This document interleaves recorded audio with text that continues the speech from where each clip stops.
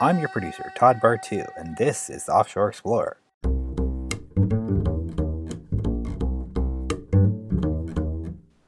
Offshore Explorer looks at the world from the sailor's point of view, port by port. Together, we share stories that detail the important intersections between sailing culture and life, past, present, and future. Let me introduce our host, a lifelong sailor who has traveled the world, from mega yachts to tugboats to ice boats, and a published author who has written for both stage and screen, Captain Scott Dodson. Hello, Todd. I am here and very sad today. And why is that? It's sad because, like every time I've had a ship and a boat or whatever you want to call them, and you've gone on long trips and you've had principally the same people on the boat, there always comes a time when that person that you trust and love is going to get off and pursue either a different boat or a different part of the world. But it's always fond memories about the amount of time that we've shared, and you are going to fill in the blank. Well, I guess I can make the announcement now that, well, as some people who listen to the show might be aware of, that I am in the process of getting my MBA from USC, and as my schoolwork is taking up more and more of my time, I'm going to be taking up less time with the show, so probably will not be around for a while, maybe back at some point, but this will probably be my last show for a while with the Offshore Explorer. But, I've had a great time doing this, and look forward to one last time. So what do we have in store for today's episode? For today's episode, I'm talking about marinas and how much they grind my grist. I love marinas and I hate marinas. And I've spent a good part of my life living in marinas, working in marinas, and all the rest. So I have some, again, very strong opinions about how marinas are sort of devolving out of the marine space into the bedroom community retail space. Okay, great. Take it away, Scott.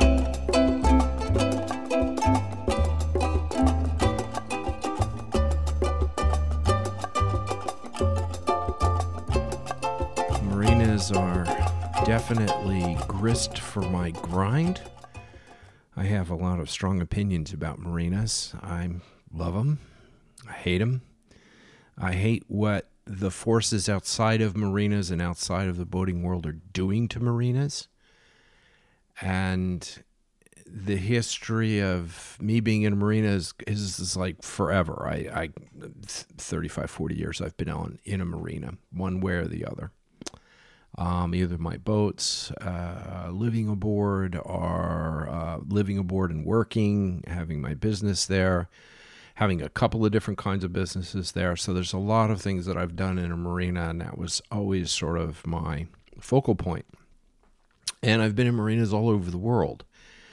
And granted, there's different kinds of marinas. There's different ways that the marina and to keep your boat are set up. Difference between, say, Europe and the United States. Lots of different things. Different kind of ports that call themselves marinas but are really just quays that you tie up to. And that's kind of the general feel for an unmanaged but managed marina. For example, like in Greece, Mandraki Harbor.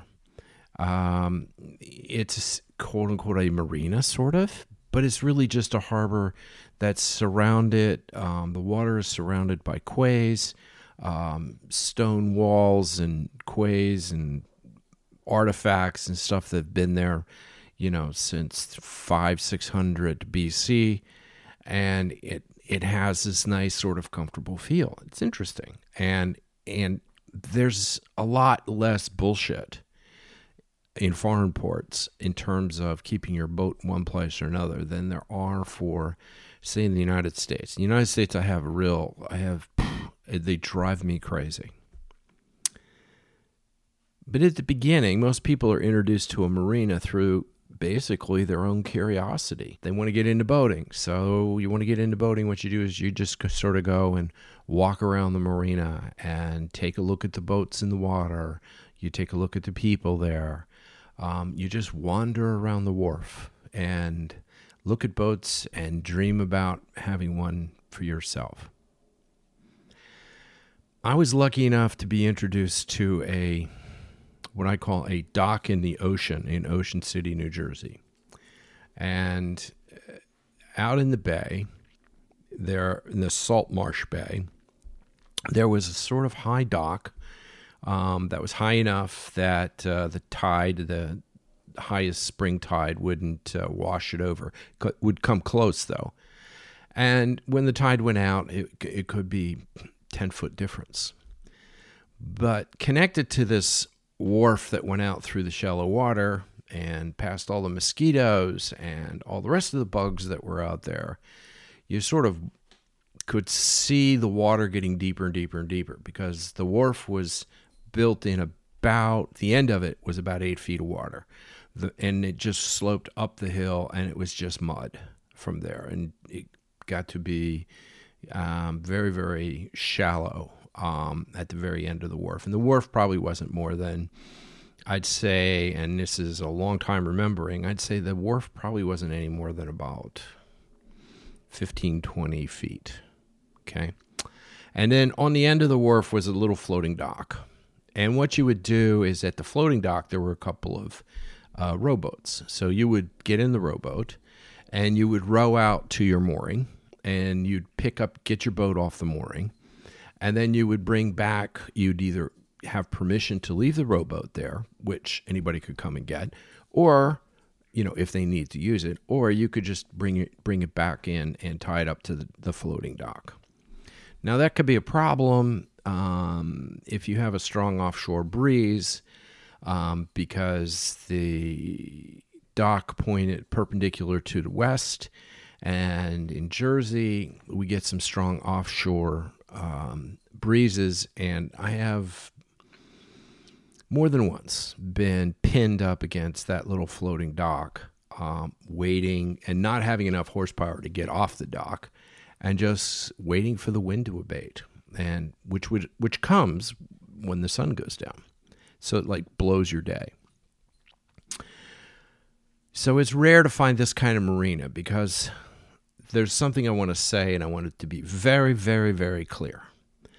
Marinas are not for boats. Marinas are not for boats. The prime purpose of a marina, especially in the United States, is about real estate development. The boats are there for decoration. The boats are there to help the real estate developer get more premium prices for his property. Your slip falls into a fairly simple calculation. This slip is built out in the water, okay?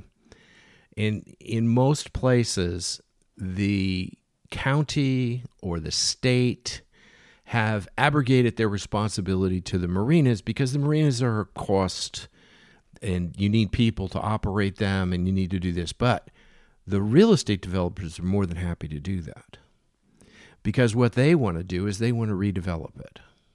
And so let me tell you a small story so you can get the calculation that's going on here.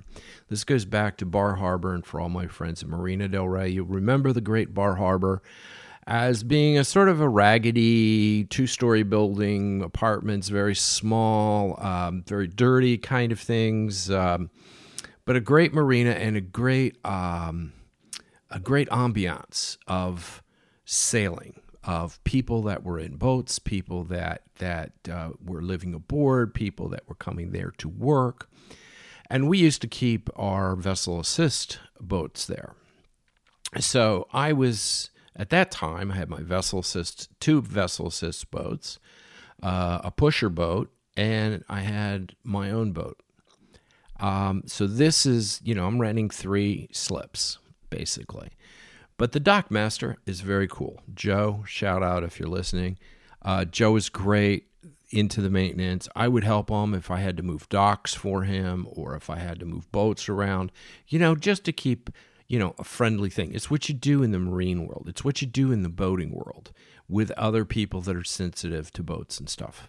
And there was a whole sort of ambiance of culture and artists down there.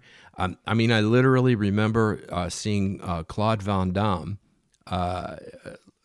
on top of, I think it was a Bayliner, right, getting sun. This is before he was famous. He was just laying there getting sun.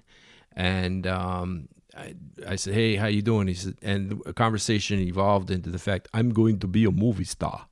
I said, "Okay, cool, man. Whatever. Float your boat." Downtown Julie Brown, famous MTV star.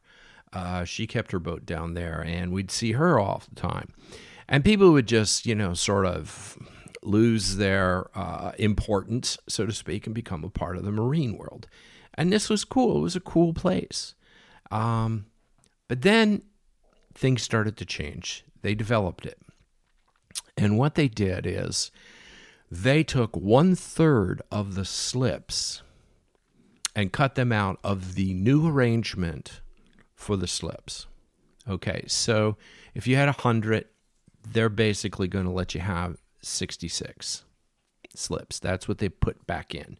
And of those 66 slips, they're going to be all 35, 45-foot slips. There's like a minuscule number. There's like one dock that maybe has 18 slips on it that are for something in the 20-foot range, okay? And there's a real reason for this, all right? And that reason is parking spots.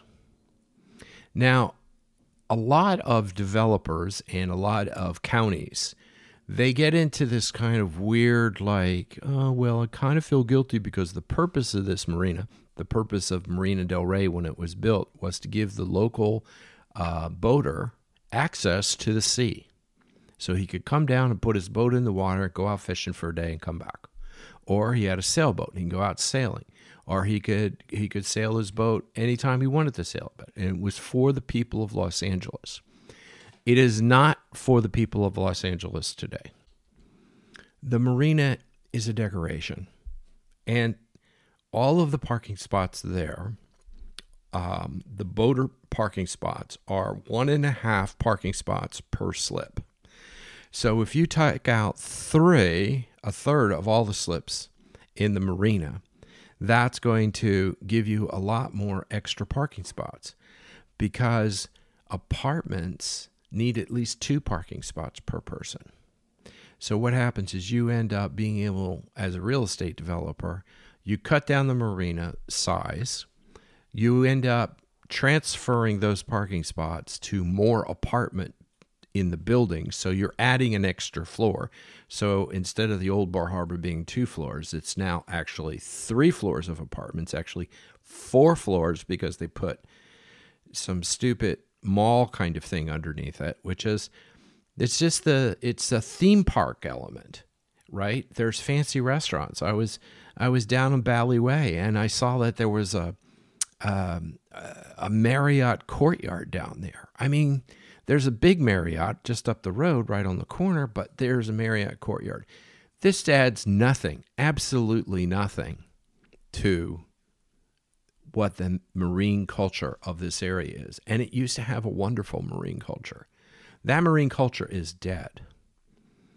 And I think it probably died when they started to get the little stores, the little coffee shops, the ship store, famous ship store, was the kind of place with people that were experts.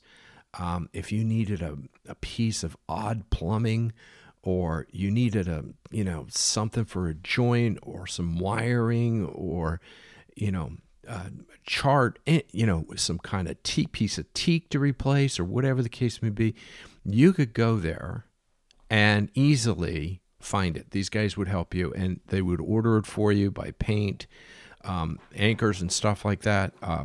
In fact, the ship store was a wonderful place to sort of hang out. If you needed to find somebody to work on your boat, or if you were a tradesman looking to pick up a little extra business, you could hang out there and you would probably do it. I met Jonathan Goldsmith, who many of you may know as the most interesting man in the world in the Dos Equis commercials. He had a boat there, and he used to come and hang out, and we'd talk. And, there was a coffee shop down there, and, there was innumerable stars, innumerable people with different kinds of boats, film crews constantly down there.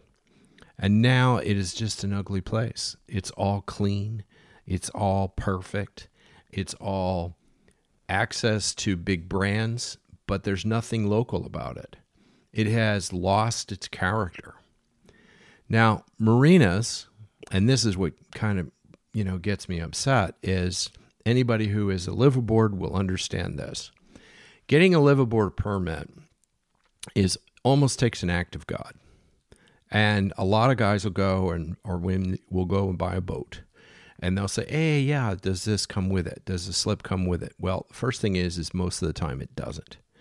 Secondly, if you have any kind of aspirations to live on your boat or to work on your boat in a long-term case, the marina is not going to want you there. The marina only wants your nice, clean, brand new boats to sit in the slip, and they really don't want to see you. So they ask you, they sell like, oh, here, we have bathrooms with showers and laundries and clubhouses for boats and boaters and da-da-da-da-da-da-da-da. You know what? That's all bullshit. It's all bullshit to cover the county officials or state officials' asses that they're providing a broad service for boaters in this community. Because quite frankly, the real estate developers would rather than say get $650 or $800 or $900 for a slip, those same parking spots in an apartment are worth $2,000, $3,000, $4,000, $5,000. The math is pretty simple. So there's this whole thing around the marina about getting the best price, and none of the prices are good.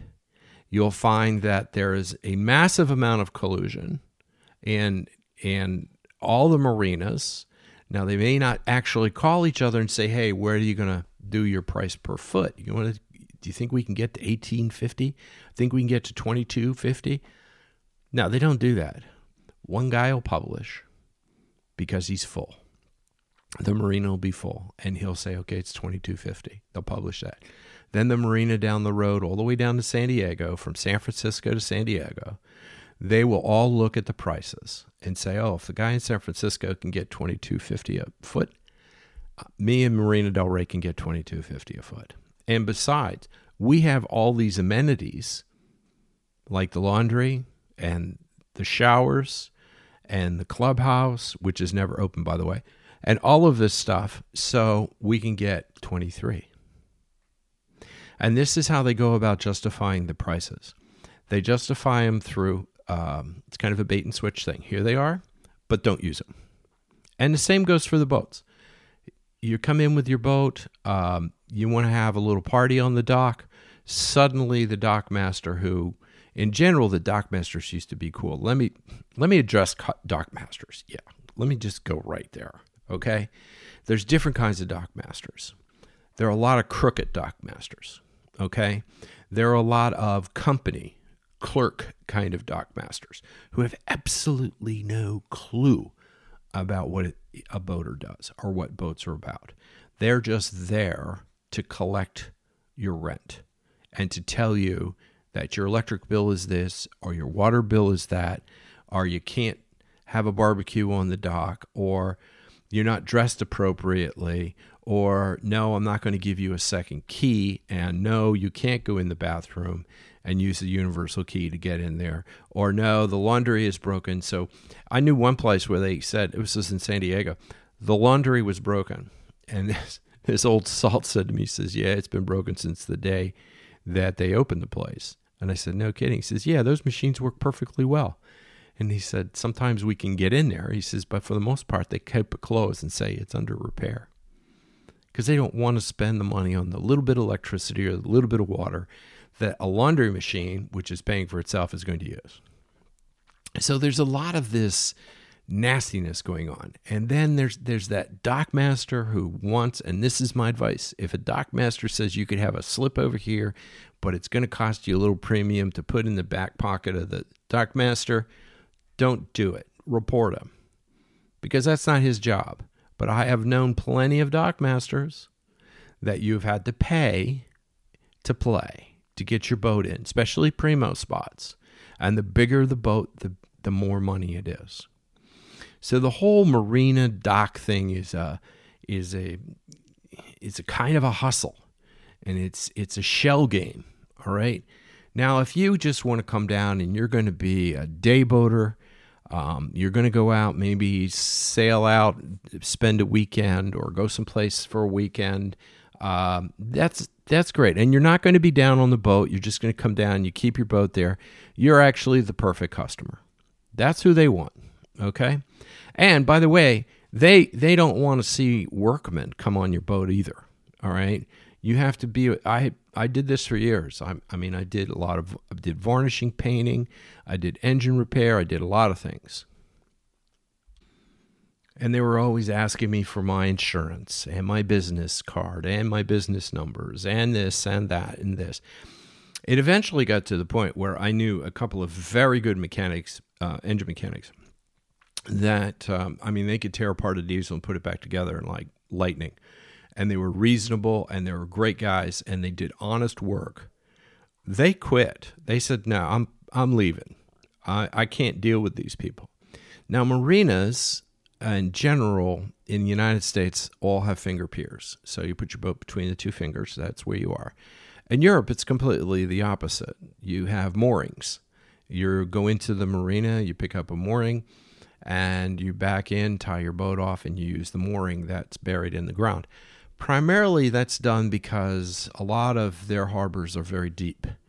So you need a mooring that has to be put in by a diver, et cetera, et cetera, et cetera. So that Mediterranean mooring thing is very important when you're doing that. If any of you have listened to Antibes podcast or Marbella, Sicily, Rhodes, any of these, you're always going down to pick up a mooring. Or, as in Turkey, sometimes they don't have moorings, and you have to throw your anchor out there in the pot, so to speak. You with the 50 other goulettes. I actually saw a young man get caught by the anchor. He was trying to free up because they had laid their anchor quite early. They had been there for a while, and other boats had come and dropped their anchors over the top. And I think I'll have another podcast devoted especially to anchoring, how to, get your anchor out of that kind of fouling nonsense. But in any case, they finally got the anchor up a little bit with the help of a lot of boats and a lot of people. And a young man ended up getting his foot caught in a line or some sort, and he went down with the anchor and drowned. So it can be a very dangerous business, and so you have to be careful. The American slip thing is pretty easy. People usually freak out when they're trying to put their boat in, but all I say is, just get the point in and you'll be fine, right? That's all you got to do. Simple, simple. So marinas don't like liveaboards. They have inspections for liveaboards. They have to come and look at your tanks. They have to come and look at everything else. With marinas reaching near theme park status, they don't represent boating. They're just pretty pictures, as I said. And with the developers and real estate people having won the battle, what was once a cool place is now a shopping mall and a bedroom community with people that have absolutely no relationship to boating except they like to see the water. It's sad, and it's a mall with pretenses. There's a lot to be said. There's no more small business. There's no surfboards. There's nothing. It's like a selfie without meaning. Now, liveaboards, as I was saying, in my opinion, I love liveaboards. I lived aboard forever. And I think liveaboards in general add a lot to the community.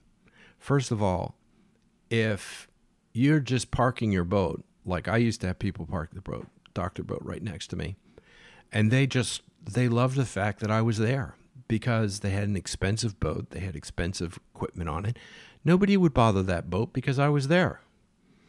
My head, as soon as I hear somebody on the dock, my head would pop up. I would know who it was.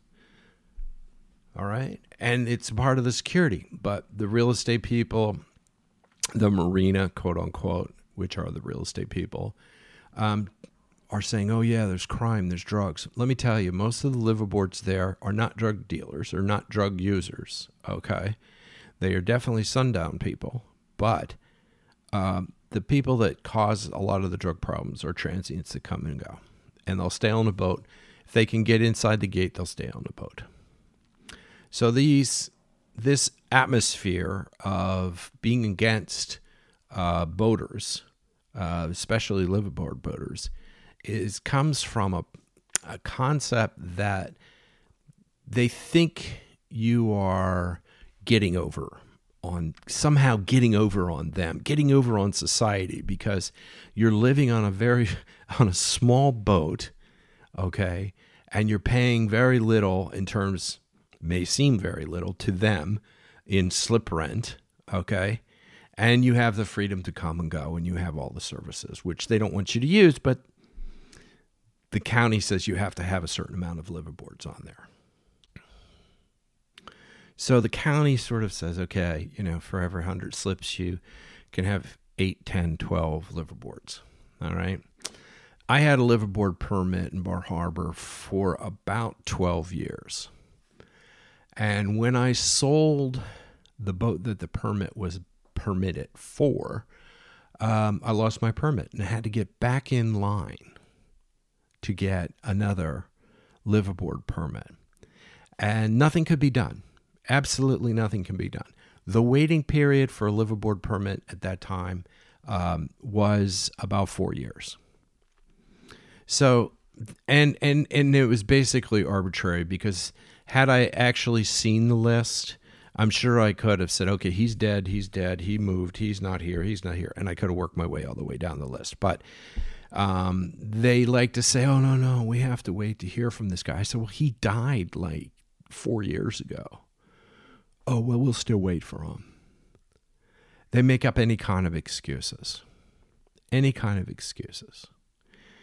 so this kind of real estate, commercialized real estate, boats as a sort of pretty picture, pretense to get higher rates is not something that's just found in the United States. A quick story is when I first arrived in St. Thomas in Charlotte-Amalie in 1978, I guess, a long time ago, there was a captain's association for charter boat captains. It was the Virgin Islands Charter Boat Association. And it was all captains and owners of the boats that were chartering. And we had 370, I remember these numbers specifically, we had 374 charter boats based in Charlotte-Amalie.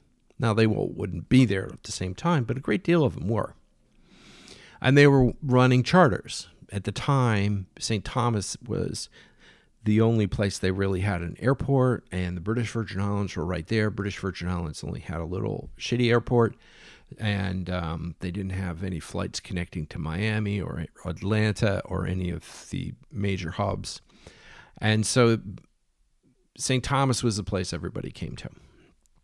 And the Coast Guard came to one of our meetings. And of course, hey, we're all positive people. We want to obey the law.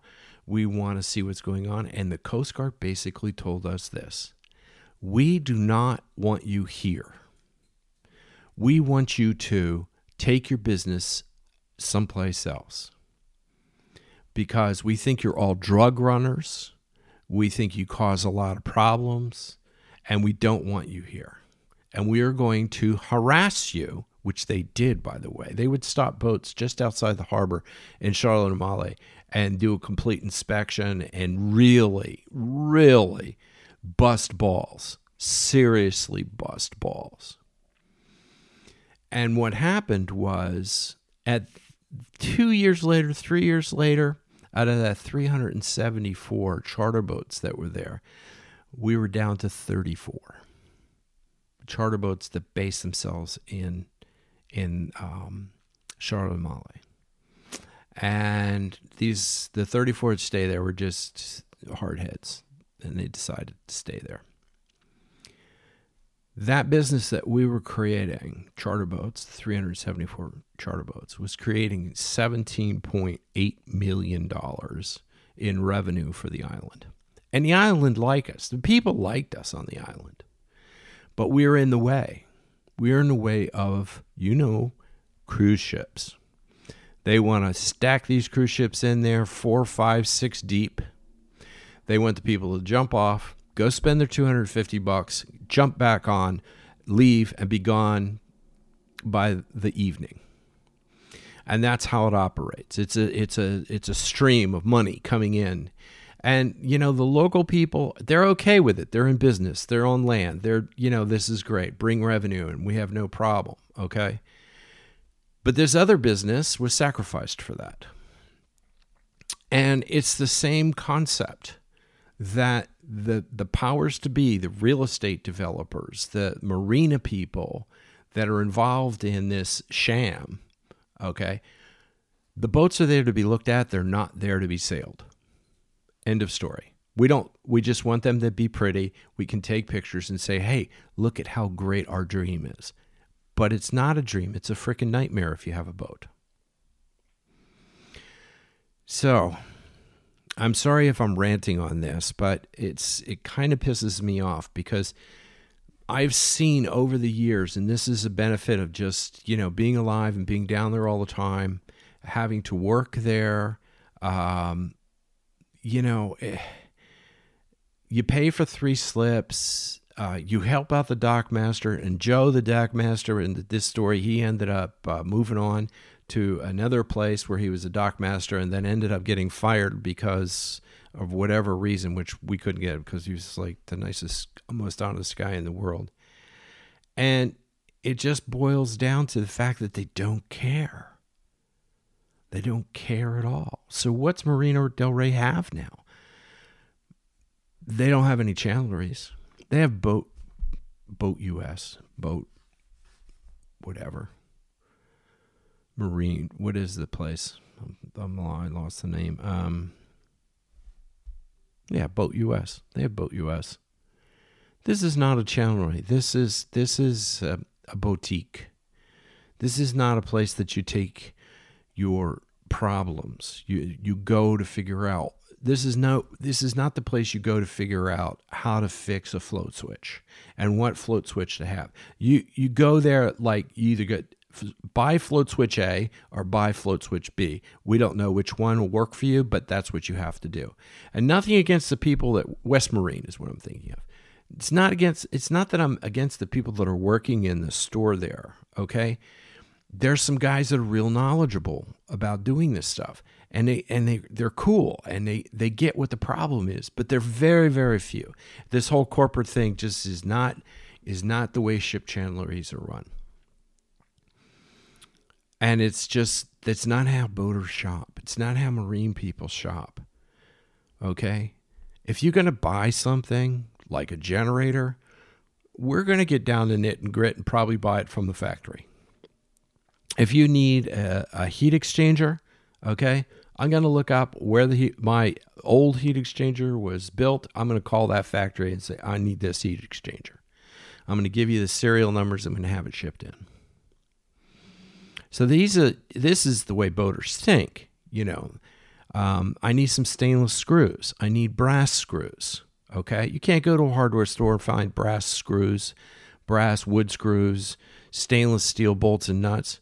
As a funny aside, in Greece, on the island of Rhodes, they had a couple of different nuts and bolt stores, hardware stores.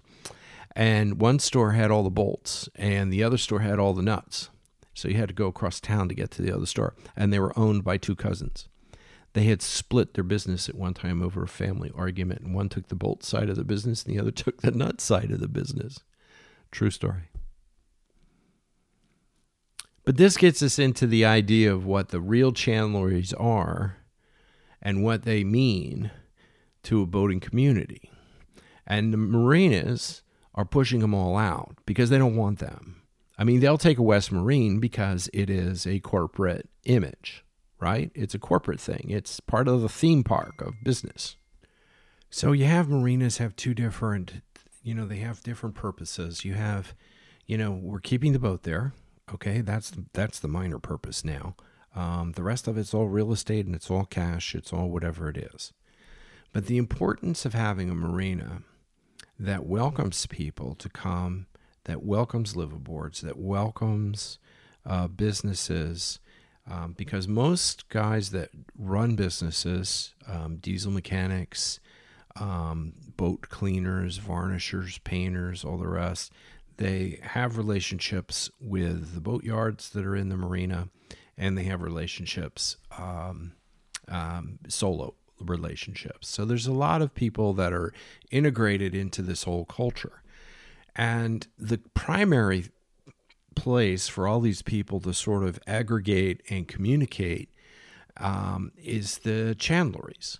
And to give you an example, the ship store was a wonderful little chandlery. It wasn't very big, but it was a wonderful little chandlery. You can almost find anything that your little heart needed. And if they couldn't find something specific, like a specific switch or a key starter or maybe a kind of block or whatever, they would order it for you, and they wouldn't rip you off. West Marine is just a ripoff, and we all know that, and we accept it and we allow it because there's no other place to go as far as that's concerned. But I was going across the Atlantic for the first time, and one of the things that I realized at night was that the light, the little tiny light on my compass was bright as hell. I mean, it was so bright, it like blinded me. And I kept looking at it and I kept thinking to myself, there's got to be a way to adjust this light. Because I had never noticed it. I had been sailing on the boat at night a bunch of times, but it was a short time. It was, I'd be at night maybe 2 or 3 hours or 4 hours or 5 hours. It didn't matter. But then I'd look at this light, and I'm getting back to what a really good chandlery is. So I came into Gibraltar after suffering this bright compass lamp. And I went to the guy and I said, look, do you have anything like a bulb that, I had the bulb in my hand. I said, it's like smaller. I said, my compass is just so bright at night. I can't stand it. And he says, I got the perfect thing for you. So anybody that's been in Shepherd's knows what I'm talking about. This place has got everything, and it's mammoth. And the guys that are working there are British for the most part. They all know what they're talking about. They're all boaters that kind of ended up stranded in one way or another in Gibraltar and got jobs. And the place is just huge. So we go back. We climb some stairs. We go along some scaffolding. It's all wood. Scaffolding kind of stuff, and you're going back and forth, and he comes up and he finds this little box. He pulls his box out and he said, this is what you need. And what it was like a little red rubber to slip over my compass lamp, the light bulb itself. It was a piece of red rubber shaped to fit over that. And the guy looked at me and smiled, and he says, how's that? And I said, that's fantastic. That's fantastic that you had something like this. And he says, we believe in safe sailing. Yeah. because it looks like a little penis. It's a rubber for my little penis light. That's what marinas are about. That's what a chandlery is about. That's, to find that little thing that you would never think in a million years that you couldn't find. I couldn't find that thing in a catalog ever. I broke one of my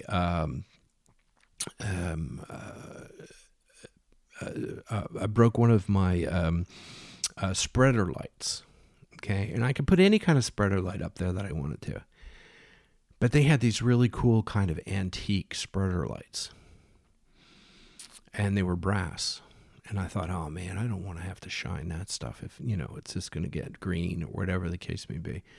But they were brass that were also coated in stainless. And they were brilliant. They looked so pretty. So I ended up buying them along with some blocks, some wood blocks, some turning blocks, some tackle, I don't know how many feet of line, some new line. I bought some chain there as well for my anchor. On and on and on. But that's what a ship generally does. It's like, I go into West Marine, I pucker up. I'm not really into it, right? I mean, I feel like I'm being raped, right? I'm not going to enjoy the experience. And it's because it's not the people that are there. It's just the whole corporate profile of it.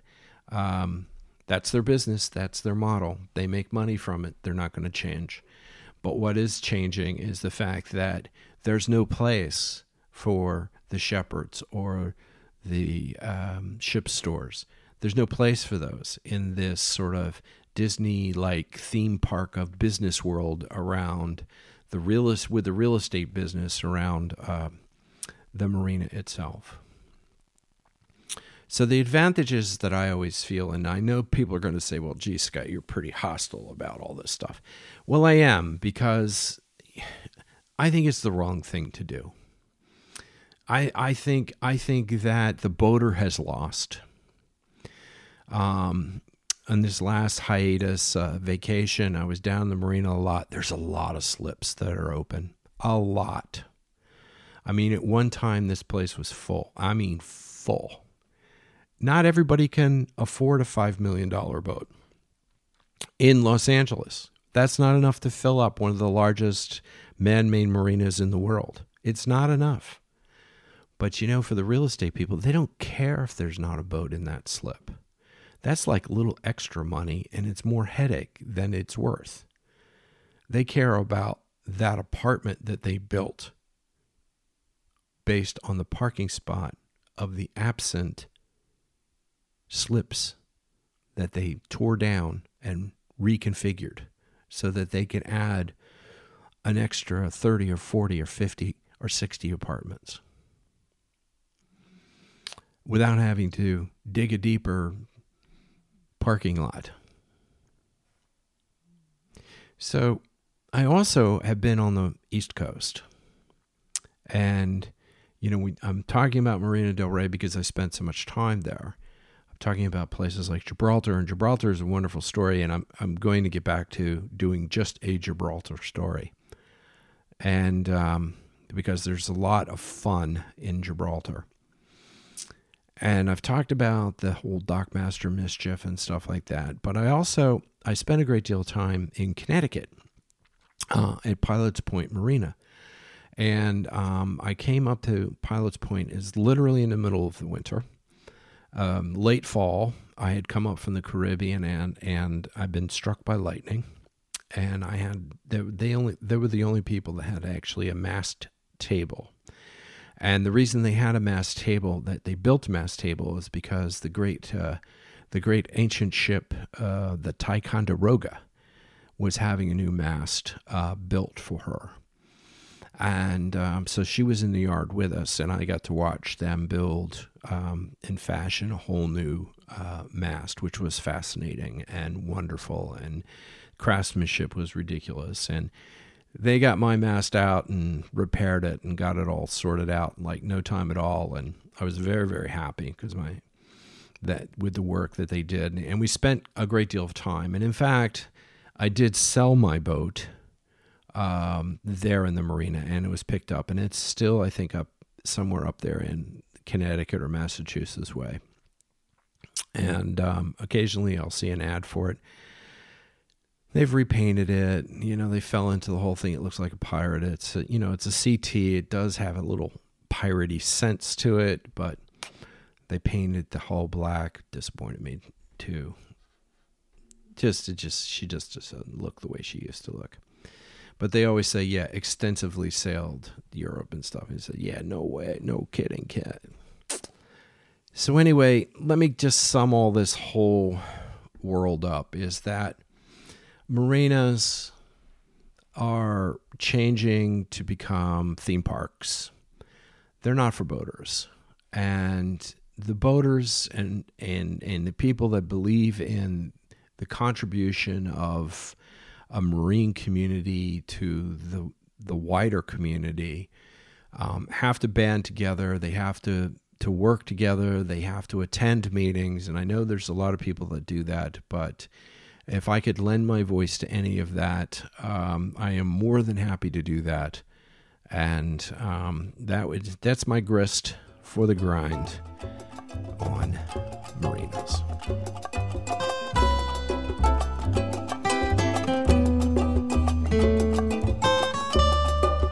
Thank you for tuning in. If you like this episode, be sure to subscribe on Apple Podcasts, Spotify, or wherever you get your podcasts. Also, be sure to rate and review.